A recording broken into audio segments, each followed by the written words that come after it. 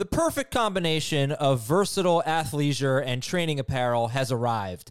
Thanks to the visionary minds of New Balance, Clutch Athletics, and Rich Paul, the designs reflect the heart of the athlete and the spirit of the community. With rising defensive football stars Will Anderson and Chase Young on the roster, Clutch Athletics brings the best innovative gear to all athletes, giving them style and performance on and off the field. Learn more and purchase Clutch Athletics at newbalance.com. What's up, everyone? I want to tell you about a car that you are going to love. Check it out. The all-new Hyundai 2024 Santa Fe is equipped with everything you need to break free from the dull work week and embark on an adventurous weekend with your family.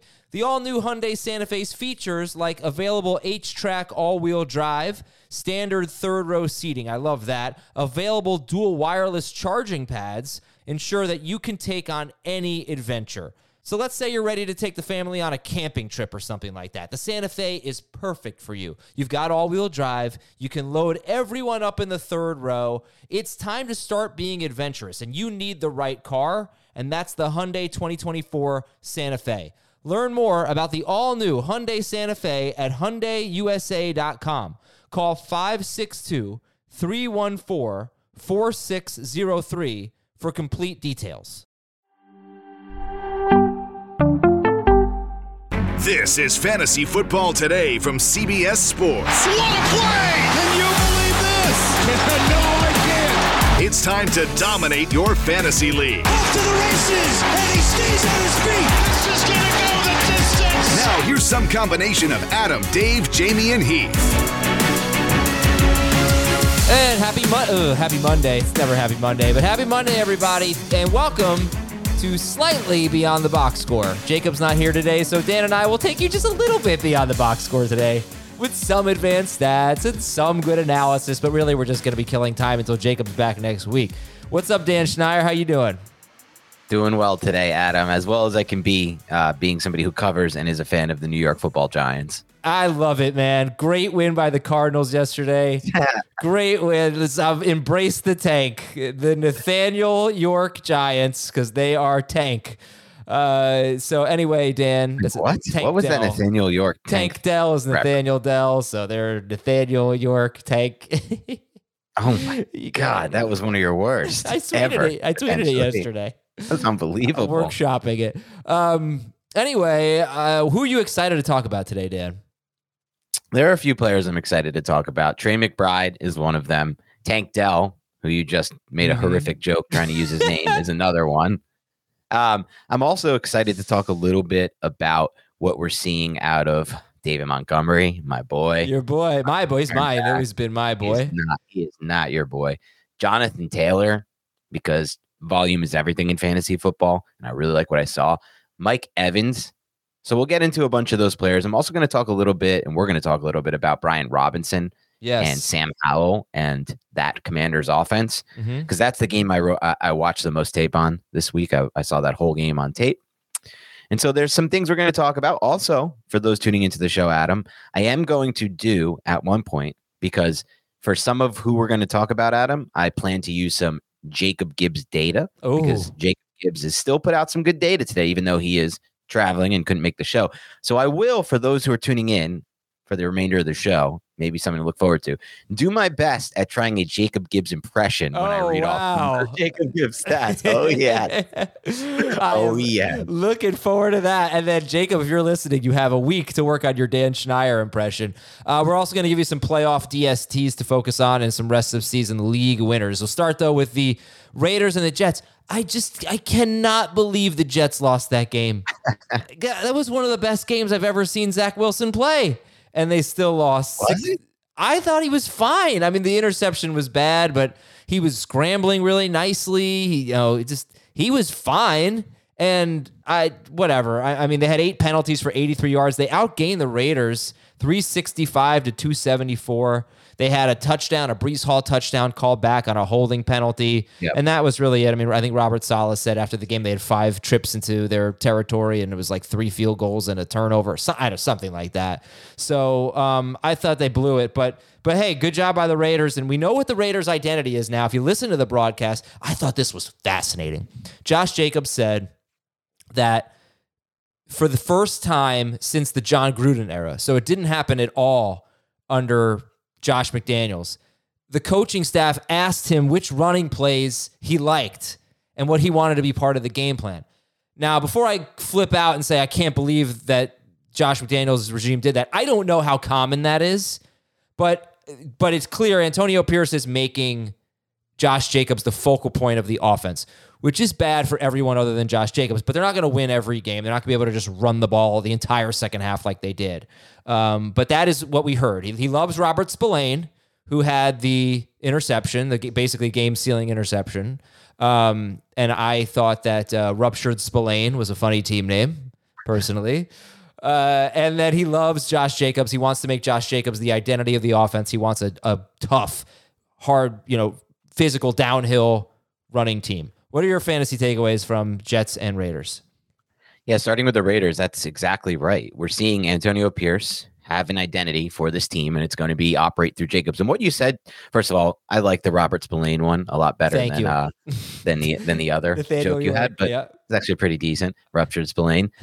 Unfortunately, he's not an offensive skill player, so we can't really use that. Otherwise, if you had that to work with, we can come up with a lot of good names. Yep. You're going a little off script here, Adam. This is a little, you're pushing it a little far, but this is what you do. That's what I do. Yep. Beyond the box score, beyond the script. It's beyond the script, game script. But so like on one hand, I want to say, Adam, that I don't think they're going to be able to do this every week, and that's probably true. But I look at the Raiders' schedule now, right? Let's take a look at what's left on the schedule, because this is big. Go ahead, Dan, because they just played the Giants and the Jets. Their next two games are the Dolphins and the Chiefs. Dolphins, I was going to say, they have the Dolphins-Chiefs stretch, but if we get through that, Vikings game, I could see that being good, solid game script. Chargers, honestly, I could see that being good game script. Chiefs again, that's no good. But Colts, that's another one. So we're going to get at least half of and then Broncos. We're going to get, that's not going to be part of the fantasy playoffs. We're going to get half the games, though, of decent game script, which is not bad. And Jacobs obviously getting the football. He broke his biggest run toward the end of the game, got in a groove. And I like the idea of what you said, because all the good, it's more common than you think. All the good coaches work with their players and try to put in the concepts that fit rather than try to fit a system around the player. All the bad coaches who end up fired in the NFL and not long for the NFL are the ones who try to fit their players into their system. That's bad football. Saw it with Jason Garrett with the Giants. We've seen it with Josh McDaniel here. So I think your takeaway is right, that basically Josh Jacobs becomes the only player on this offense to really get excited about for fantasy. Whoa. That was not my takeaway. That was your take? What did you say? I said he's the focal point of the offense. It's not how I feel. I think that you said it's bad news for everyone else. No, it is if they're gonna try. That's what I mean. I'm saying okay, but I don't think they're gonna be able to do that. If their philosophy is to throw the ball 25 times a game, that's bad news for Devontae Adams. Especially bad news for Jacoby Myers. I think it's worse for Jacoby Myers. That's the one I think is really the sell now type of play. Nobody's buying him. I think he's played 3 games with Aiden O'Connell. He's been terrible in all 3, except he had a rushing touchdown against the Giants. I think he's an easy sit at this point. Adams is a must start. It was a good game, not a great game. He had so much production in the first quarter, and then he kind of disappeared. But again, I just don't think they're going to be able to just run the ball 27 times every week. I don't think they're going to win every week. I still think they're a below-average team. It's Adams and Jacobs, and that's it, right? All right. Yeah. It is, but I would say this. There were some positive signs from a processing standpoint, and this is just based on the broadcast angle. I didn't watch the tape on this game. From what Aiden O'Connell was able to do from getting off of his first read, there were multiple moments in that game, including the touchdown pass, where he came off the play side read and threw to the backside. And that's something you don't typically see from rookie quarterbacks. And I don't think he's anything too special at quarterback or is going to kind of change too much there. But it's a good sign in my mind, to see that happening from a processing standpoint. It didn't exactly happen with Jimmy Garoppolo either. All right, for the Jets, Garrett Wilson is a must start. He gets 13 targets every week now. He gets a ton of catches. Almost had that Hail Mary at the end. That was really something. And Zach Wilson has now thrown for 240, 263, and 263 yards in his last 3 games.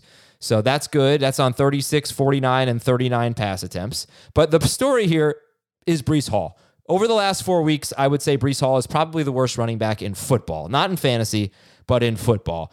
There have been 39 running backs over the last 4 weeks with 30 or more carries. Okay, 39. He is last in rush EPA. last in success rate, third to last in yards before contact per carry, last in yards after contact per carry, 16th in avoid rate, that's fine, last in percentage of carries for 5 or more yards, and last in explosive run rate, which is percentage of carries for 12 or more yards as defined by True Media. Do we have concerns here? He's doing enough in the passing game, but let's see. In this game, it was, how many points did he score in this game? Like 10-ish, 10, 11. And that's what he scored last week. He scored 10 against the Chargers.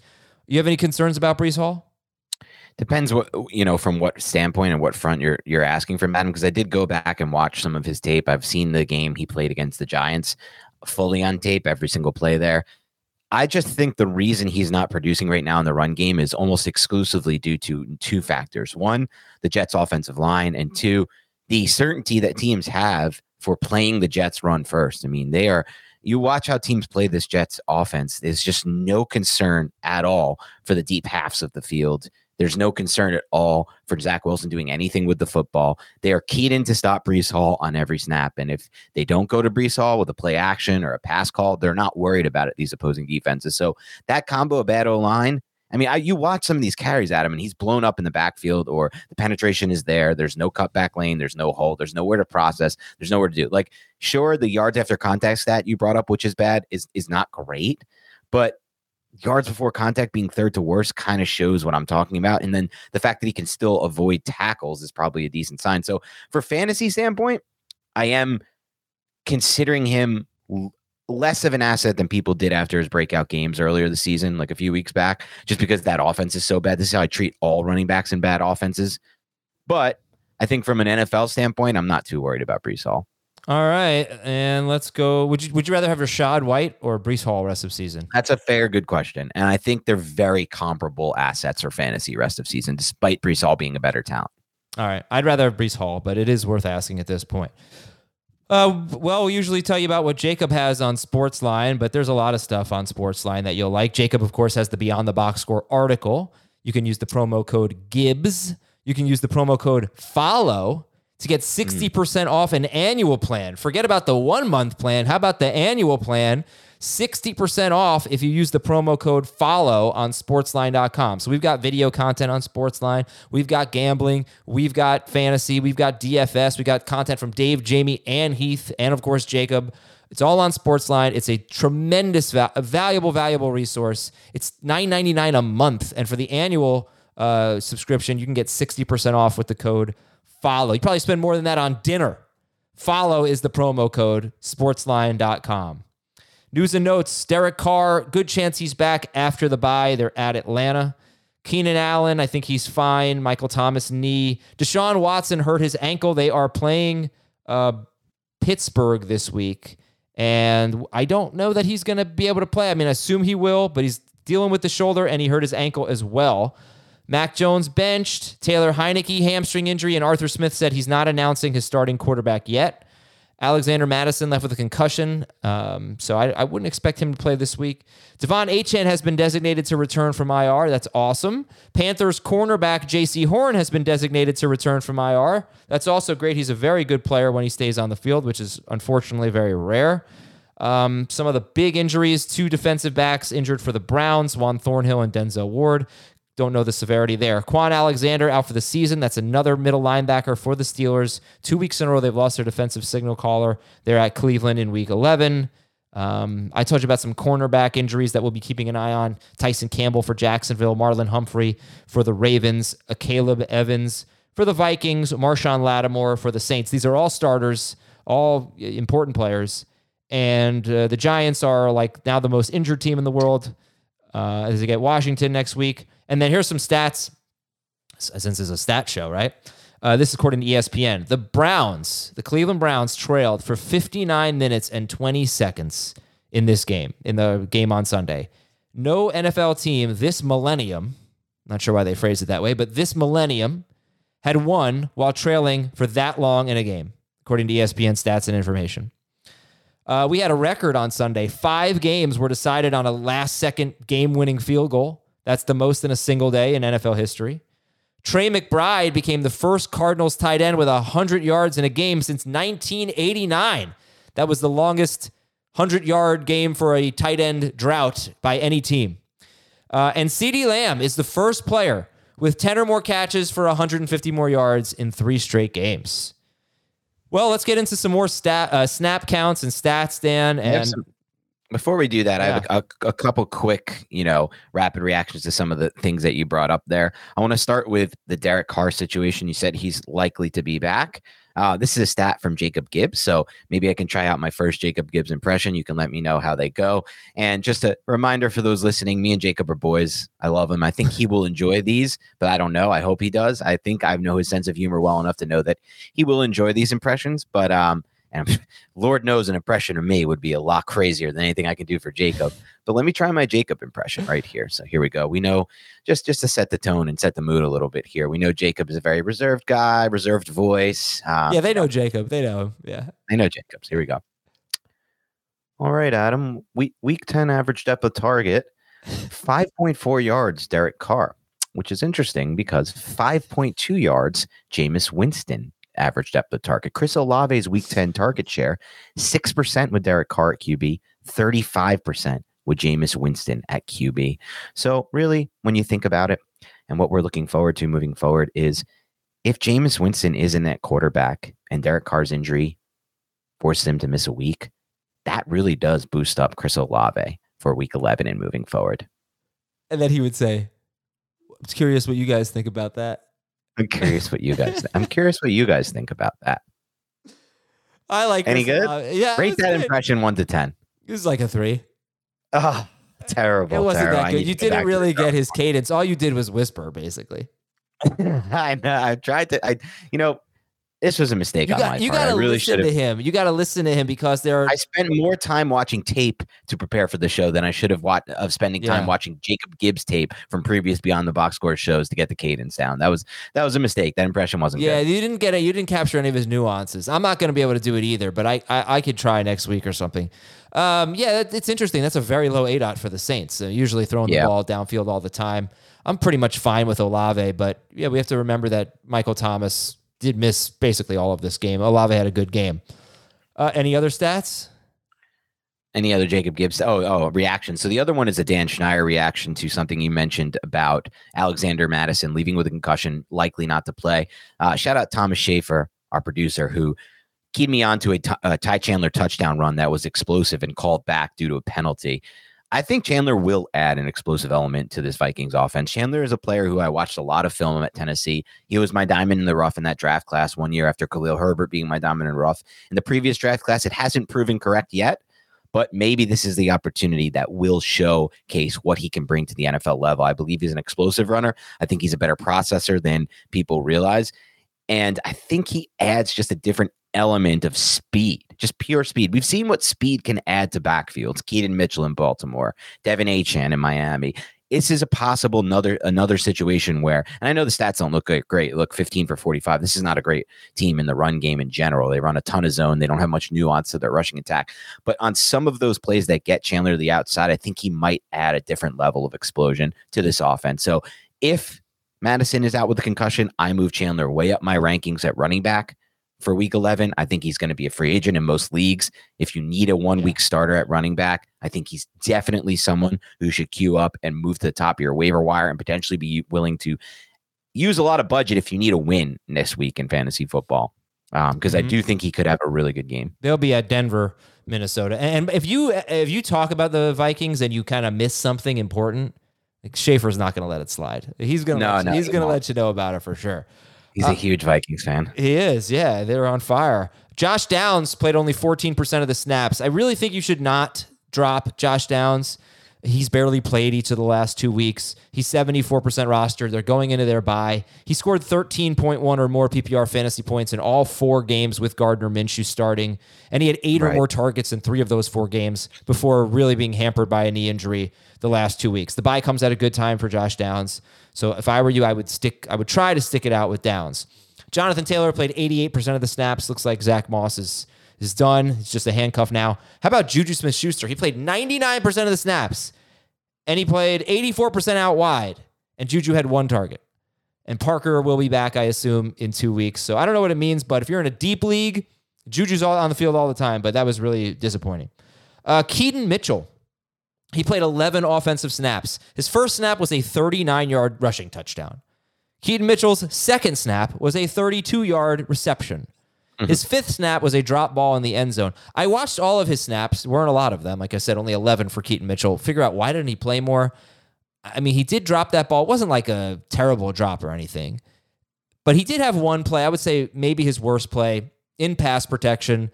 He starts out on Lamar Jackson's right. He goes to block the right side. There's no one there to block. He cuts across the pocket to go to the left side. But in doing so, he bumps into Lamar Jackson, who's trying to advance up into the pocket. So they kind of collide. Jackson gets sacked. I don't know. I mean, it looked like a bad play by Keaton Mitchell, but I don't know. You know, I'm not a coach. I don't know what was supposed to do there. I don't know why he didn't play more. Like, how do you not? The first two plays that he's in there, he accounts for about 65 yards and a touchdown, and he barely touches the ball. That makes no sense to me. But maybe it was the mistake in the pass protection. I don't know.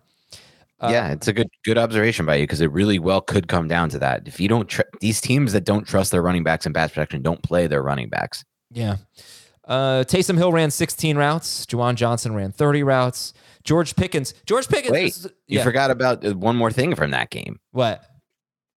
A.T. Perry. He tied Chris Olave for the team lead in routes run with 42 in Week 10. Another Jacob Gibbs stat, by the way. Nice. Oh, I had a couple of comments about your impression, if you'd like me to share them. Let's see it. It was not good. I wanted better. I should have watched more tape on Jacob. Lindsay K said, fabulous let's go, impression. Lindsay. 8.5 out of 10. But Adam Lee says, amazing impression, just as good as the performance of your barber. Adam Lee. I mean, Adam, look, the hair has grown back nicely. Yeah, it the looks cut good. Looks good It looks versus good. what we got over here from Hazer. I mean, This is one. Look, it's not a great hair day, but I actually got one of my better haircuts. And let me tell you, look at that. I hope I didn't already talk about this on the air. I'm sorry if I'm repeating. I got to the barber, new guy. I found my guy. I love the barbers that use the razor at the end. I do enjoy that too. Oh, it's terrific. The straight edge. I almost feel like you can give me a terrible haircut, and if you give me the straight edge at the end, I'm fine with it. It feels so good. It's so nice. George Pickens. There was this whole hubbub about him not being introduced with the starters. He ended up playing 95% of the snaps. He played more than anyone other than Pickett and the linemen, and he had a bad game. James Conner, this was really interesting. James Conner was not the third down back. Tony Jones was the third down back. James Conner played 63% of the snaps. He got pretty much every carry by a running back. But this is a big deal. When James Conner was involved in the passing game and getting pretty much every snap, he was top 12, maybe top 5 good with Kyler Murray. And even without Kyler Murray, just an absolute fantasy stud. I don't know why he didn't play on third downs. Maybe it was because it was his first game back. But this is definitely something to keep an eye on with James Conner. And by the way, Kyler Murray did not throw a pass to his running backs in Week 10. Jahan Dotson played 95% of the snaps. He had no catches on 2 targets at Seattle. Ooh. Zach Charbonnet played 3 more snaps than Ken Walker. That is 3 straight games with more Charbonnet than Walker. But, Walker had 20 Walker doesn't catch that touchdown. It's a bad Walker game again. It is. And Will Levis. I think the reason I liked Will Levis against Tampa Bay was because I thought Will Levis could throw the deep ball pretty well. Tampa Bay's really bad against that. Will Levis was 1 of 14 on pass attempts of 15 or more air yards. He was really bad. Good. Yeah. All right, let's take a break. We'll do some film review and our 4 big topics when we come back. Robert Half research indicates 9 out of 10 hiring managers are having difficulty hiring. If you have open roles, chances are you're feeling this too. That's why you need Robert Half. Our specialized recruiting professionals engage with our proprietary AI to connect businesses of all sizes with highly skilled talent in finance and accounting, technology, marketing and creative, legal, and administrative and customer support. At Robert Half, we know talent.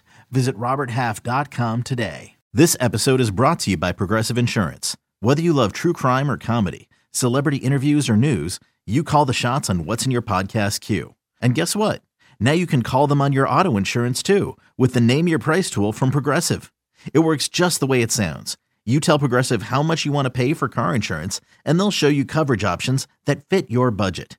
Get your quote today at Progressive.com to join the over 28 million drivers who trust Progressive. Progressive Casualty Insurance Company and Affiliates. Price and coverage match limited by state law. What's up, everybody? Welcome back. It's Jacob Gibbs here with Dan Schneier. It's Adam and Dan. That wasn't bad. Yeah, there's like a rhythm to his voice. You see, Adam, the thing is, I don't think he does that. No, he doesn't do that at all. I need to watch more tape. He's never said the thing is. He's way too smart. The thing is my thing. I'm working too much of my own isms into it. The impression. It's no good. I gotta watch. Who do you think the smartest guy we work with is? Who do you think did the best on their SATs? Oh, from that sample. So I view smart in different. So you're talking book smart, not street smart. You could do. Well, I don't think any of us are all that. Heath is probably street smart. No way. I can't change a tire. I can't do anything. I find myself to be one of the highest street smart people in here. Street smart. You are street smart. Well, what do we mean by street smart? I don't mean I'm functional human being who can fix something broken down or something like that and work with my hands. Well, but I mean, yeah, as far as being quick thinking, wit, being able to respond to things fast. No, you're just talking about being witty. That's totally different than being street smart. If I just put you, I don't know. If I put you out in the street and asked you to survive, I don't think you'd be able to do it. Heath is the only one I'd have any faith in. Yeah, that's probably right. Heath is probably the only one who could survive out in the wilderness or something on the street. I don't even know what that means, but street smart to me is more quick thinking, processing, which, by the way, Heath is very smart at as well. We're all pretty good at that, but I would consider myself in the mix for that. I'm going to look up street smart and see what it means. But as far as book smart goes, who's the best SAT score? Yeah, who do you think has the highest SATs? My guess would be RJ, well, are we including everybody? No, just the people on the show. Oh, just on the show. The people on the show, guess I'll default to Jacob. Yeah, the best kind of what I was thinking.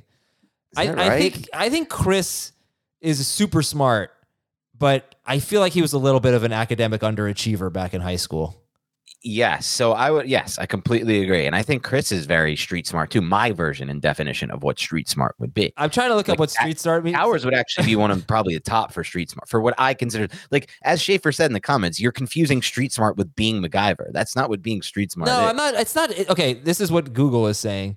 Or no, kidshealth.org. Knowing how to keep yourself safe from strangers when you're alone or with other kids. Obviously, no. This is not what I'm referring to. Obviously not. Whether you're walking to school or the bus. Okay, being quick-witted and being street smart, that's not even close to the same thing. That's like being tall and being skinny. They are completely different things. I guess my whole life I've confused the two, or at least just my whole life I've considered that when people say you're street smart, it means you're quick-witted. That's what I've always assumed. Absolutely not. Not even close. Okay. Yeah, this just from Office Depot. Street smart is not getting killed in the bad part of town. That's part of it. It's just being able to survive on your own. I don't know who wrote this. I love Dan Schneier. Thank you, Tyler. Someone wrote in an email or a tweet, kind of ripping you and Jamie, and they spelled both of your names wrong. And I was like, you lose right off the bat. What the hell are we talking about, by the way? Oh, film review. You want to just get into the big topics or what? One quick thing on the film, because shout out Chris Towers, who wanted me to take a look at Sam Howell. Because yeah, was that your thing? When you hear Sam Howell now, you do a little howl? Yeah, it's kind of my thing. Yeah, I don't mind it actually. I kind of in some ways intrigued by it and find it interesting. But he was talking about how the sack rate for Sam Howell has been down from 12.7% in the first 7 games to 4.6% the past 3. And he's had a league high 153 dropbacks in those past 3. So, maybe there's been some progression from him. I know RJ White, we were discussing this as well. We talked about how there's been some offensive line changes. I got to say, Adam, the film wasn't what I was hoping it would be from a processing standpoint for Howell. I still have too many examples of him just not processing things fast. 3rd and 4, 8:30 in the second quarter for those who want to track this or check this out on NFL Game if you have the game film. This was a play he should have made. He had the look that Bieniemy wanted him to get, stick route from 82. For whatever reason, he's staring at it, but he doesn't trust it. He doesn't throw it with anticipation. He takes the sack. 3rd and 3 later in the game, 5:03, quarter 2. He's fooled pre-snap by Seahawks coverage, and they do a lot of trap coverages and things like that. He looks post-snap to where he expects things to be pre-snap. It's a two-man concept. Instead, he's missing Terry McLaurin, the whole shot on the corner route.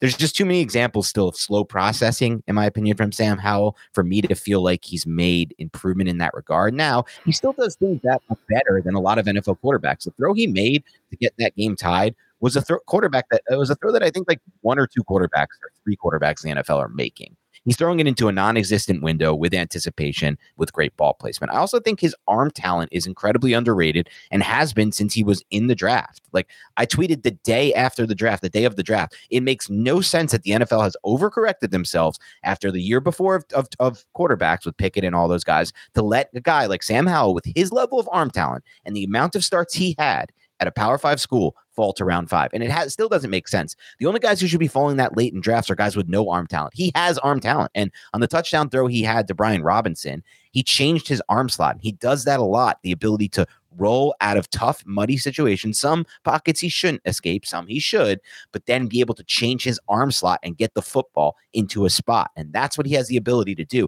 Throw from different arm slots. It gives you such an advantage at the NFL level if you're a quarterback who can change your arm slot versus you need the over the top, you need the shoulder squared, you need the set base. And so he still has things that I think a lot of other quarterbacks don't have. But so as far as what Chris asked me to look for on tape, I don't really feel like his processing has really sped up or improved to a major degree. And that will obviously, hurt them at times. Yeah. But the good news is, and this is something, our first big topic is about Brian Robinson. So I was just looking at their offense.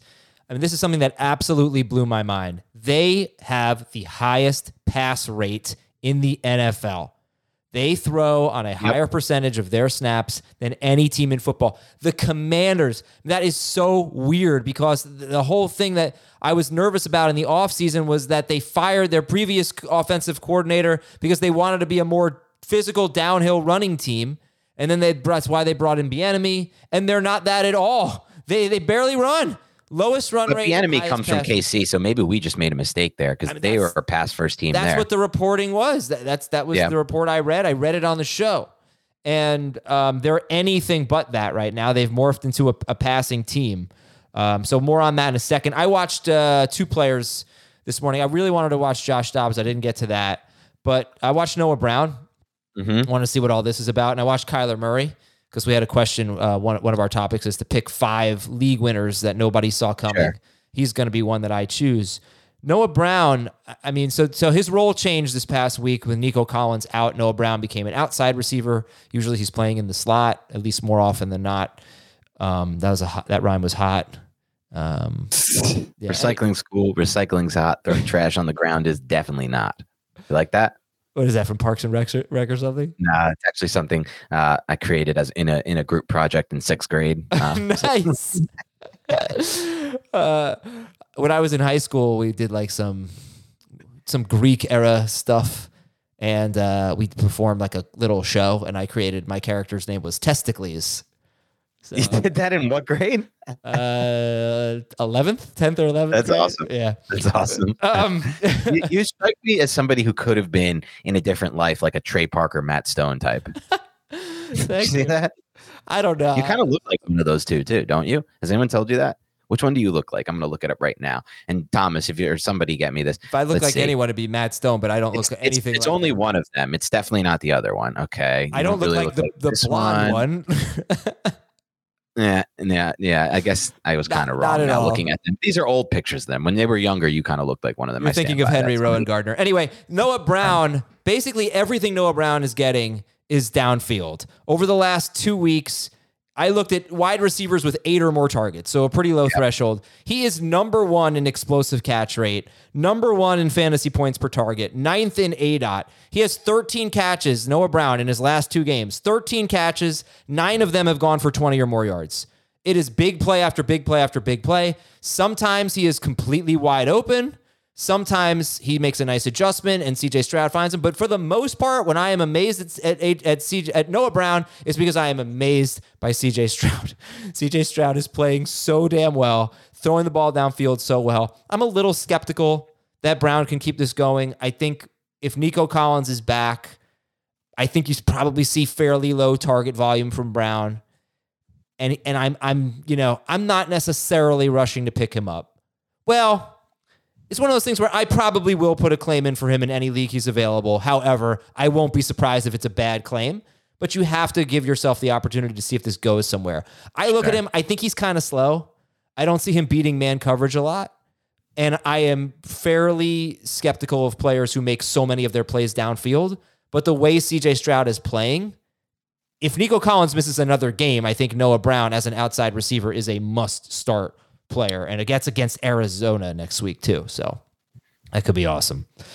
And Kyler Murray, I thought he looked exactly like Kyler Murray, with one exception. He did not throw the deep ball well. He missed Marquise Brown on the 28-yard touchdown. He threw deep to Rondale Moore. Didn't seem like a very good pass, although I think Moore wanted a pass interference or illegal contact. And then the game-winning play was a deep completion to Trey McBride. Badly underthrown ball. McBride made a terrific play on it. But if he can get that back, then I do think he can be a league winner because he ran extremely well. How about that scramble on 3rd and 10? Unbelievable. 13-yard pickup, but he probably ran for 70 yards on the play. Yeah. He looked like Kyler. And I was really impressed and really encouraged. Got ourselves potentially a must start here. And he probably could have had 2 touchdowns. I'll say one thing that would ruin him is if they keep this Clayton Tune garbage up at the goal line. Yeah. I mean, they will keep that up, though, right? Like, they're not going to go back to Kyler, I don't think, because they want to keep him healthy. It would have to be inside the 1 yard line, I think. Sure. Yeah. I still don't think that's going to hold him back anyway. All right, let's go to our 4 big topics, and we start with one from Scott Shanks. Is Brian Robinson Jr. a set-it-and-forget-it RB1? So Dan broke down the film on the Commanders. I'll just give a little background here. Going into Week 10, Brian Robinson was the number 12 running back in full PPR, which is obviously not his format, and number 23 per game. Then he scored 27.7 points in Week 10. He's currently RB1, and in this week, he is now a top 5 running back for the season in every format. And per game, he's 12th in non-PPR, 13th in half, 15th per game in full PPR. So the question, Dan, is Brian Robinson Jr. a set-it-and-forget-it RB1? No, he's not. He's a fine set-it-and-forget-it RB2, I think, given the state of the running back position. But I watched the tape this week, and I actually think there was more reason to be discouraged than encouraged about Brian Robinson moving forward from a fantasy football standpoint. Why do I say that? Well, I say that because there were carries early and touches early in this game for Antonio Gibson, something we haven't seen at all, not at all, but at all times this season. Also, Gibson was more effective as a runner in this game. For whatever reason, maybe it was the concepts they were running or the down and distances tipping off plays to the opposing defense. That is also always a part of it and a factor. But Gibson was more effective running the football in this game. And on the plays that Brian Robinson made, I charted them, the plays in the passing game. He had 6 receptions for 119. On only one of those was it a designed first read throw to Robinson. The others were scramble plays where Sam Howell off script found Brian Robinson. Now, you could argue that will continue, but it doesn't seem like a good argument to make or a stable argument to make. No, it won't. You're right. Broken plays are hard to, bank on happening over and over again. So I like that he's on the field for enough plays to get some of those broken play throws from Sam Howell, but hard to count on those. And I've always felt like he's a good talent. It's not a matter of talent for me. It's a matter of don't love how that offensive line blocks the run game. I don't really love their run concepts in general. Like you said, this is a drop back, pass heavy team that doesn't really have much of a groove at all in the run game. Felt like Gibson ran the ball better in this game and got more touches and snaps earlier than he usually did. So I'm fine just putting this dude as an RB2 based on talent alone and the fact that he is in an offense that throws their running backs a decent amount, broken plays or not. But that's about the ceiling for me. But they don't really throw to him that much. This was such a departure from the norm. 6 catches, 119 yards, and a touchdown. Usually he's 2 catches a game on average. And what I would say is he's solid. RB2, like Dan said. But if you have Brian Robinson and you need to win right now, you need to get in the playoffs, I think you should trade him. I love him this upcoming week 11 against the Giants. That should be great for him. But his next 3 weeks are Dallas, Miami, and a bye. And since I don't trust them to throw the ball to him, I don't think he's getting more than 10 to 12 carries in those games. He's been 10 or fewer carries in 5 of his last 6 games. They simply don't run the ball. Yeah. So this is the right time because you've got this great matchup for Robinson this week, and people might get excited about that. But I don't think, based on right now what we've seen, I don't think I'm going to want to start him against Dallas. I don't think I'm going to want to start him against Miami, and then he has a bye week. The fantasy playoffs are a little bit easier after that, but I'd be looking to sell Robinson. And look, I said he's 12th per game in non-PPR, 13th per game in half, 15th per game in full PPR.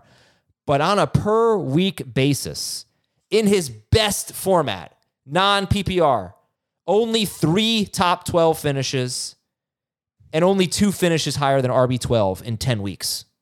So he typically does not get there. He's usually in the 15, 16 range, something like that on average. All right, next up we have from Paps. Week 15 through 17, DST planning. I went a little further because I went, beyond the assignment. That's what we do here. I looked at basically rest of season DST scheduling. And now's the time to start really thinking about schedules a little bit. Unless you're Dan and you just say, I don't really feel like doing this one, Adam, you do the entire research on this one, which is basically what happened. That's fine. I didn't say it exactly like that, but it was largely like that. I said, you do the research and I will opine on your research and speak of what I've seen on film and schematically and X's and O's on the teams that you mentioned. Well, the 5 best matchups for DSTs so far have been the Giants, the Patriots, the Panthers, the Jets, and the Bears.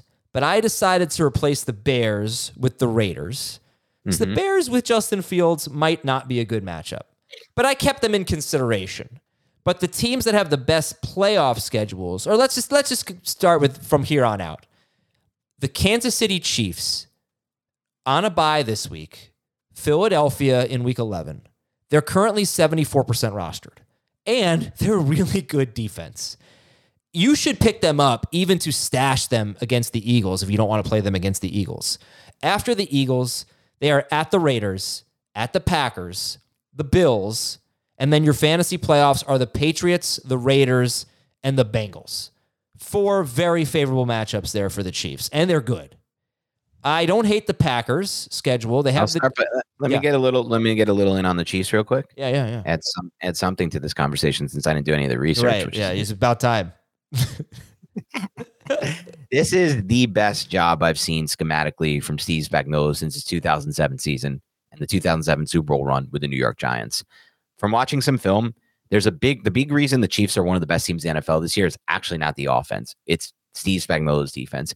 He's mixing up coverages like I have never seen him before on the back end. He's not typically that type of coordinator, and he's doing things that are confusing opposing quarterbacks and leading to more sacks and more turnovers and the things that help your fantasy schedule. Kansas City Chiefs, I believe, will be a difference-making defensive special DST moving forward. Based on that and based on the schedule, they should be top priority for you right now. But move on to Green Bay. Yeah, well, they have a gauntlet right now. Chargers, Lions, Chiefs. But then their last 4 games, including the playoffs, after Kansas City. Giants, Bucks, they're an okay matchup.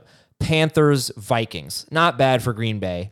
Houston is a team I wanted to highlight. They get Tennessee twice in the playoffs, but they get Arizona. It's not great the next 2 weeks for Houston, so you don't have to own them, roster them now. Arizona, Jacksonville. Then we've got this stretch: Denver, the Jets, the Titans, the Browns, and the Titans.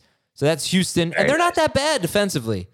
If you want to stash the Rams at some point, they get the Giants in week 17, but you got a while before that. Right now, in the immediate future, I like the Dolphins. They get the Raiders, the Jets, Commanders, Titans, and Jets. Their week 16 and 17 games are Dallas and Baltimore, so forget about the Dolphins then. But the next 5 weeks, the Raiders, Jets, Commanders, Titans, Jets for the Dolphins. They should be pretty healthy coming out of the bye, too. let's see. There was Cleveland, which is widely rostered DST. They've got good schedule going forward, including the Jets in Week 17. Detroit. Let's see. I've got Detroit. I got Chicago, Green Bay, New Orleans, and Chicago and Denver in their next 5 games. Detroit's looking good there. And Cincinnati. Let's see. Cincinnati at Baltimore this week. That might not be good, but then it's Pittsburgh. I think we're basically just looking at the last 3 or 4 weeks for Cincinnati. Colts, Vikings, Steelers. Forget Cincinnati. Let's take them off. So the Chiefs are great. The Texans could be really good for their last 4 games. The Dolphins, not in the playoffs, but in the more immediate future. The Lions could be good down the stretch. And that's pretty much it. 2 defenses that have awful playoff schedules are the Eagles. No. I'm sorry. The Eagles have Seattle, the Giants, and the Cardinals. They have a terrible schedule coming up. The Eagles have the Chiefs, Bills, Niners, and Cowboys. I don't think they're worth rostering. They haven't been a good enough DST to begin with. Chiefs, Bills, Niners, Cowboys. I would drop the Eagles. The Ravens are interesting. In their fantasy playoffs, they get the Jaguars and Niners on the road, and then the Dolphins at home. And the Raiders are going to be a reason why a lot of people make their fantasy playoffs. They've been such a great DST. They've had a very easy schedule. I would say let's maybe play it by ear. Let's see what happens. But at Jacksonville, at San Francisco, and Miami, if you're in a league where defenses get traded, you want to trade the Ravens for the Chiefs or something like that, I think that's fine, as part of a bigger deal. Let's take another break here. And when we come back, we've got league winners and running back rankings rest of season. We'll be right back on Fantasy Football Today. eBay Motors is here for the ride. Remember when you first saw the potential? And then through some elbow grease, fresh installs, and a whole lot of love, you transformed 100,000 miles and a body full of rust into a drive that's all your own.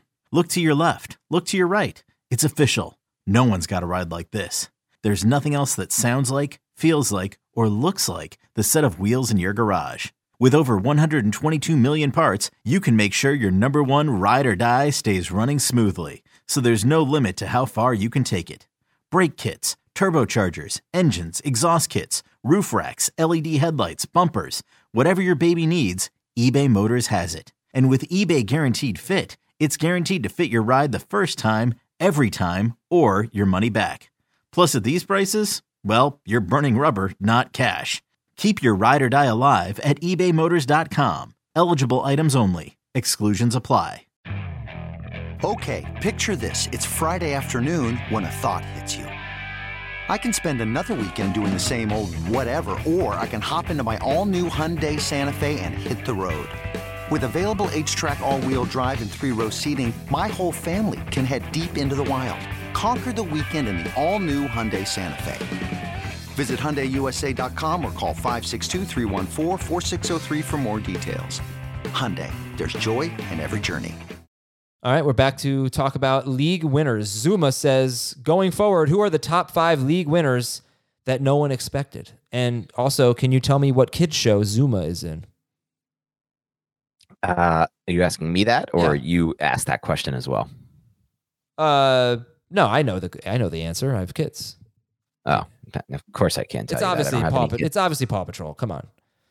Paw Patrol. I've never heard of Paw Patrol until today. I can't wait for you to have kids in sometime in the next 4 years or so, and I get to go through I get to relive all of these experiences through you. Anyway, top 5 league winners for you that no one expected. So I'm going to start with Tank Dell. Tank Dell's the one I want to start with here for a multitude of reasons. First of all, shout out Jacob Gibbs. I just called him Jibs because I said and sometimes I do. You know the Keith thing where I never said Keith, and for some reason you guys tried to say I said Keith, even though I definitely said Heath, but it rolled off the tongue weird, and I do that sometimes when I'm too fast to go from one word to the next. Like when I cursed last week, but also you still can't say. No, that was an actual curse. No, it wasn't. Everybody. You still can't say Devon Achan. Like earlier today, you were Devin Achan. So you never get both names right. No, I say Devon Achan. You definitely do not say Devon Achan. We'll check the tape. You know those commercials where they throw the challenge flag? I would love to do that right now. You got that? Okay. Well, Tank Dell's going to make the list for me. Shout out Jacob Gibbs. He joined the 30-30 club, which Gibbs talks about, with a 36% target share and a 9% are air yardage share. I think when it comes down to Tank Dell, for me, I look at him as a player who's Film at Houston was unbelievable. He won at all three levels, which is rare. About 3 to 5 receivers I watch every draft class win at all three levels. What do I mean by that? I mean he wins on the immediate routes, the quick slants, the quick outs, the quick in-breaking routes, the stuff designed around the line of scrimmage. He wins on the intermediate level, the deep ins, the digs, the deep outs, and then he wins on the vertical plane as well, creating separation.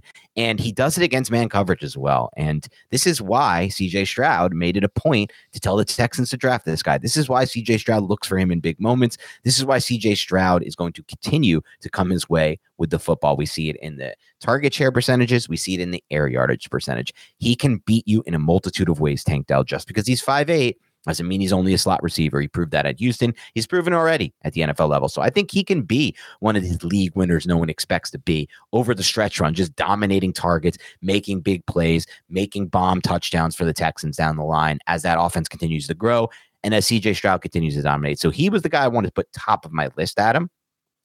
Another guy I want to throw in there next on the list is Trey McBride. Okay, Trey McBride on a per route basis, and this is a Jacob Gibbs stat, so I am going to try Jacob Gibbs impression part 2. Yeah, Adam, a guy I really want to talk about, Trey McBride. So, well, no, it'd be more like a guy I really want to talk about is Trey McBride. That's the guy I really want to talk about is Trey McBride. I'm curious if you guys are seeing this, starting to dig in some really, really interesting numbers on Trey McBride. Yeah. Keep going. Trey McBride has been as good as any tight end in the NFL in 2023. Routes run, 246 for Travis Kelce, 174 for Trey McBride. Target per route run rate. How about this one? Kelce, 29%.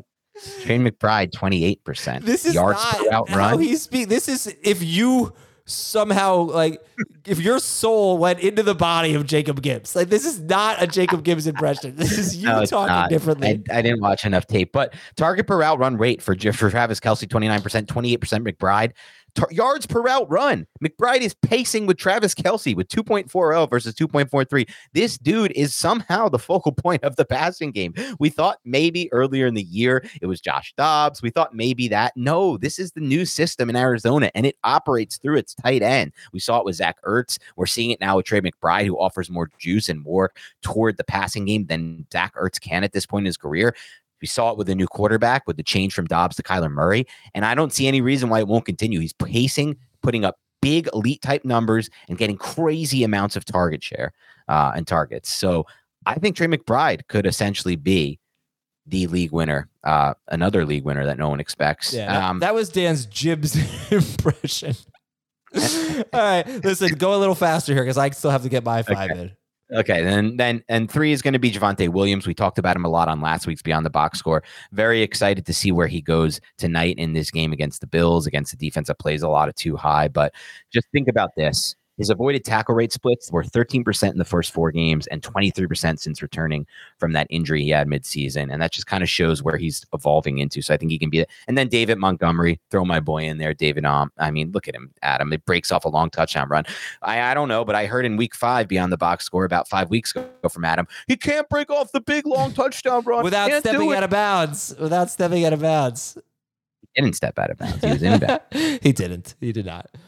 No, good for him. I don't know if he's going to be a league winner because he doesn't catch any passes and isn't the predetermined goal line guy anymore, so it seems. But no, he's going to be worth starting. We'll be ranking him in our next big topic. And who's your last guy? And the last guy for me, somebody you brought up a little bit earlier, but Jonathan Taylor. I mean, maybe you don't call it unexpected, but it's pretty much being unexpected considering where people have felt about him for the last 2 months. And he dominates the backfield in week 10, 23 of 24 rush attempts. This is according to Jacob Gibbs, 89% snap rate, 79% route participation rate. That's the part that really excites me. They're really getting him involved as a receiver in this new offense with Shane Steichen. So, and that's been something that's kind of been trending toward in the right direction all of his career at the NFL level. After I think he received I think he had 13 total receptions at Wisconsin or something. Wow. And an insanely low number there. My 5 are, say it with me, Dan, Devon Achane. He's going to be a league winner. Okay. Michael Pittman, his 6 games that he's played with Gardner Minshew, he has a 31% target share. And Pittman's 17-game pace, and he's not good Not good yardage on the catches, but his 17-game pace is 125 catches, just under 1,300 yards and 6 touchdowns on almost 11 targets, about 10.5 targets per game. So Pittman he has had a very tough schedule recently. Cleveland, New Orleans, Carolina, and New England, actually. I mean, they give up a lot of points to wide receivers, but go look at who they've played. They've played maybe the hardest wide receiver schedule, and he's come through with big games, good or big games in every one. His schedule gets easier after this. So Pittman's going to be a league winner. My only concern is that they get super run heavy, which they want to do, but they have some tougher opponents on there. I don't know that they'll be able to. Trey McBride and Dalton Kincaid I put on there, but they are pretty interesting because if things stay the way they are, then Kincaid and McBride are going to be awesome. But Dawson Knox and Zach Ertz are eligible to return in Week 12. I haven't heard anything on either of them. I would assume Knox stays out a little longer than that because he had surgery. But I don't know what happens when those guys come back. I feel like for Arizona, it won't be a big deal. That'll be McBride. For Buffalo, they might go back to the way things were because as much as we like it for Kincaid, there's a lot of talk. What's wrong with Buffalo's offense? I think they really value Dawson Knox and their 2 tight end sets. So I could see Kincaid falling off, but we'll see. And Kyler Murray was my last guy. So Achane, Pittman, 2 tight ends, McBride and Kincaid, and Kyler Murray. Jonathan wants us to rank these running backs rest of season. Okay. Montgomery, Gibbs, Swift, Rashad White, Achane, and Keaton Mitchell. He's got them all, he says, PS. He has all of them. Did you yawn? Nice. Did you yawn? Was that a yawn? Maybe, but it has nothing to do with any quality of the show or anything. This is just a natural human body reaction. Sometimes there are yawns that happen. Okay, Adam, and that was less of a yawn, more of a I'm drinking a seltzer and I need to digest. It's like a weird digestion thing that happens sometimes with seltzers. Sure. You know what? You're lucky I never drink seltzer, so I can't say how ridiculous that is, but that absolutely no, and nothing will ever top your ridiculous take that seltzer is completely different than water. Completely different from water. It's not even close. You just add carbonation to water. That is water, just carbonated. That can't be completely different. It tastes completely different. Carbonation is red versus blue. Okay, completely different is coffee versus tea. Completely different is street smarts versus water. Street smarts versus wit is completely different. Well, I learned that one today, and you are right. So you have no credibility in this area. Anyway, we're talking about both Lions running backs, DeAndre Swift, Rashad White, Devon Achane, and Keaton Mitchell. Okay. Unfortunately, I have to put Keaton Mitchell last. I think that's the easiest one right now. Like you have to. Sir. But doesn't mean it'll stay that way. But that's what you have to do right now. All right, you want to rank them first? Sure. Up to you. To no one's surprise, David Montgomery's my 1-1 here. Get the hell out of here. You mean? Really? Who else would you? How is this a get the hell out of there kind of take? Tell me who else definitely belongs ahead of him. I think I would take Swift over him. I would have to take Swift over him. No way. I'm sorry, not Swift. Gibbs. I'd have to take Jacob. I'd have to take Gibbs over him. Well, you could take Jacob over him, but as far as Jahmyr Gibbs goes, I was close. Gibbs is my number 2, so it's Monty then Gibbs for me. I was back and forth between them, but I just trust Montgomery's role more, and I know they're starting to get creative at using Gibbs in the red zone, but I think it's going to lean back toward Montgomery toward the end of the season, and I just really love the Lions' offensive line, their play caller. This is an offense that works. There's so few NFL offenses that work. I want guys in offenses that work, especially in the run game, where there's even fewer offenses that work. So I have those 2, 1 and 2. I have Achane 3, your boy, who could be a league winner according to you. Rashad White 4, DeAndre Swift 5. Here's my thing with Swift, why he's lower on the list. I haven't liked what I've seen from Swift. I think a lot of Swift earlier this year was great blocking from the Eagles' offensive line, opening up massive holes, and that's not happening to the same degree now. Hurts being hurt, Jalen Hurts being injured doesn't help. Playing hurt doesn't help the entire offense at all. And I think Swift is a candidate to potentially get injured. It's been, a very injury-prone player in his career. And if not, I've already seen... Your 1-1 on this list has been hurt twice already this year. And you're going to play the injury card on Fine, take the injury card out of Swift. Fine, take the injury card. I'll say this. Kenneth Gainwell has played more snaps lately than he did during Swift's big breakout run. And just generally speaking, I haven't liked what I've seen from Swift lately. I'm not necessarily sure I ever did as an individual with the Eagles this year outside of the speed. And so, yeah, I would go him. And then obviously last would be Keaton Mitchell. I have a very different order than you, and some people are ranking these in the chat, and they have very different orders too. So it's hard. It's really hard. Gibbs 1, Achane 2. No, Achane 1, Gibbs 2. No, Gibbs 1, Achane 2. I guess I have some concern about workload for Achane and if he can stay healthy. What? You just love explosive backs like that can break a big one. What about David Montgomery, who does all the little things right? You got to have a role in the passing game. If you're on that good of an offense where I agree with you in general. Trust me, don't paint me in that corner of not believing in a passing game, running backs. But when you're one of these guys, like the Derrick Henry type, the guys who are just behind an amazing O-line, the offense functions at a high level. The only thing that scares me is what you said earlier. Will he lose some of the red zone role that was all his earlier in the year? I just tend to believe that he'll get most of that back. All right, I'm going Gibbs, Achane. The last two are going to be White and Mitchell. Mm-hmm. Swift versus Montgomery is very difficult for me at 3-4. Mm-hmm. I guess I'll go Montgomery because Swift has not been running the ball well. I'm hoping that he'll have a little resurgence coming off the bye, but he does have... And he doesn't get involved in the pass game that much either. Yes, so what do you love him? Of course he does. Look at his game log. I'm looking at the game log now. Go ahead. 5, 4, 3, 2, 1 until Dan is wrong. Ready? 5, 4. There's a good chance Adam will be right because 3, he is. 2. He's a stack more. He knows stats better than. I don't know. No, actually, I was 100% correct. What are you talking about? Man. All right, I'm looking at it right now. Let me tell you because I have it right in front of me. His targets in the last 3 games: 2, 3, and 2. It's a lot better than Montgomery, and the targets in the That's not good. 2, 3, and 2 is good. How about the 3 games before that? He had 20 targets in those 3 games. 8, 6, 14. Then he had 1, 3, 1 in the 3 games before that. So Wait if a you want to second. cherry You're pick a looking 3-game at sample catches. size, there are 3 different sample sizes. You're looking at catches, not targets. No, I'm looking at targets. You are so street smart. You can't tell the difference between targets and catches. I'm looking at targets right now. You just weeks 1, 2, and 3. He had 2, 3, and 2 targets. You didn't say week 6, 7, 8, and 9. He had 3, 3, and 2. Yes, and you incorrectly said weeks 4, 5, and 6. You said 8, 6, and 4. It was 10, 6, and 4. That equals 20. 10, 6, 4, I was right. For targets. Yes, exactly, for targets. All right. So with 1 3-game stretch, he had a lot of targets. In 2 of the 3-3-game stretches, he had no targets. All right, well, how about just for the season? Essentially. DeAndre Swift has 35 targets in 9 games. David Montgomery. That's not that great. David Montgomery has what? How many? 10 targets? I don't even know. That's probably a bad stat by you. 10 targets in 6 games. Versus 30. I'm not comparing those two from a target standpoint, by the way. I'm just saying if you're saying, okay. I said Swift has a role in the passing game. Montgomery doesn't. All right. Call that a big role in the passing game. 3.5 targets per game. I mean, it's not great, but it's better than 1.5. All right. I wasn't saying comparing him to Montgomery. I was comparing him versus the NFL and versus what we need as fantasy managers. Okay. Anyway, what do you think tastes more similarly? Coke and Pepsi or water and seltzer?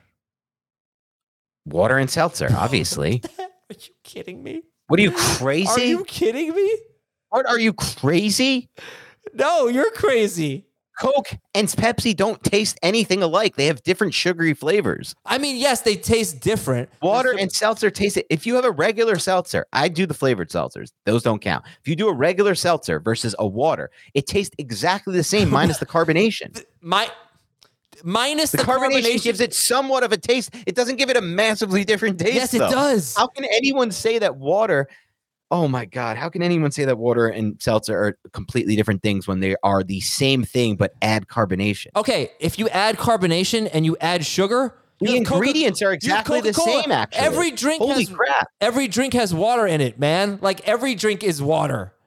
I know, but every drink has multiple ingredients in it. That's what makes them different. Seltzer and water have the same ingredients in it. Dude, you are getting crushed in the chat. You're getting crushed by logic. Seltzer and water have the same ingredients in it. Pepsi and Coke have different ingredients. This is definitely a Twitter poll. Milk and Coke have different ingredients. Let's let Schaefer opine and we'll sign off. Milk was a bad call. Milk was a bad choice. Schaefer, what do you think? Which two things taste more alike? Coke and Pepsi or water and seltzer? Water and seltzer. Obviously. Water and seltzer. The only thing that's different is it's carbonated. Right.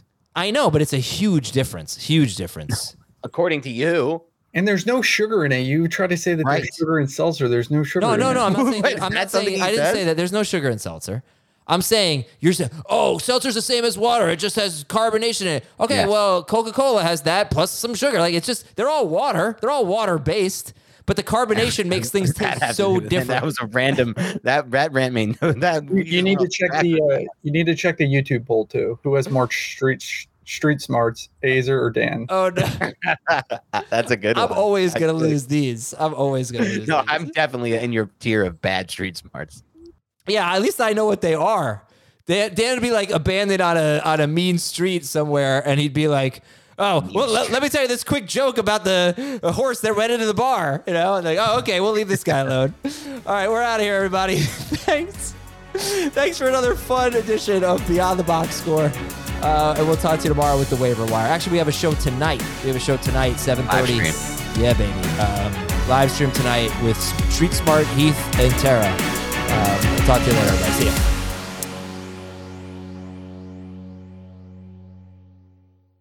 Should you ever set foot outside of the hotel, you will be shot. Don't miss the new Showtime limited series based on the international bestseller.